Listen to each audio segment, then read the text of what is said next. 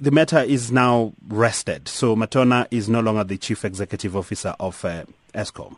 That is correct, Bongi. And it has to be pointed out that contrary to some media reports which were suggesting that Mr. Matona was pushed out, he actually is the one who approached the board to say that he wanted to leave, and the board has accepted his plan to leave Eskom.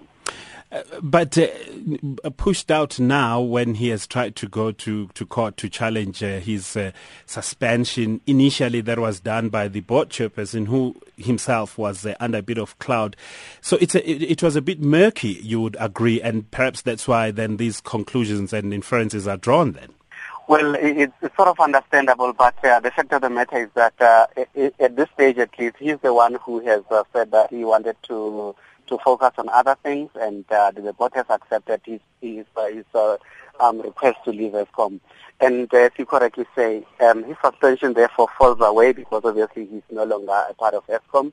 But the investigations on the problems that are facing the company, those ones will continue, and the suspensions of the 3 other executives, those ones still remain intact. Perhaps he would live with a heavy heart then, because he was, some would say, never given an opportunity to prove himself, to try and turn the company around.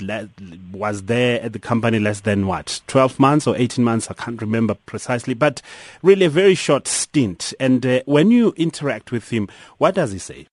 Well, from our side, Bongi, we have to respect his decision to leave Eskom. Obviously, at some point, I'm sure during the investigation, there was going to be a chance for him and the other executives to present certain points of view from their side.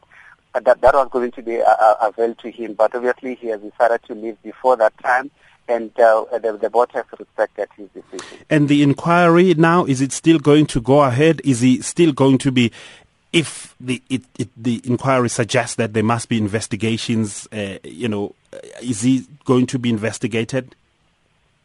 Yes, the inquiry continues, and it has to be pointed out, Bongi, that the investigations are not on this individuals per se, but on the issues that obviously fall within their ambit or departments. But basically what the minister and the board have previously said is that we as a company are spending a lot of money to acquire diesel and other resources that we need, like coal and others. But we're also spending, we're also having a lot of outages or power outages in the form of load shedding. Those things are concerning the board, and that's why we're doing, or they are doing the investigation. All right.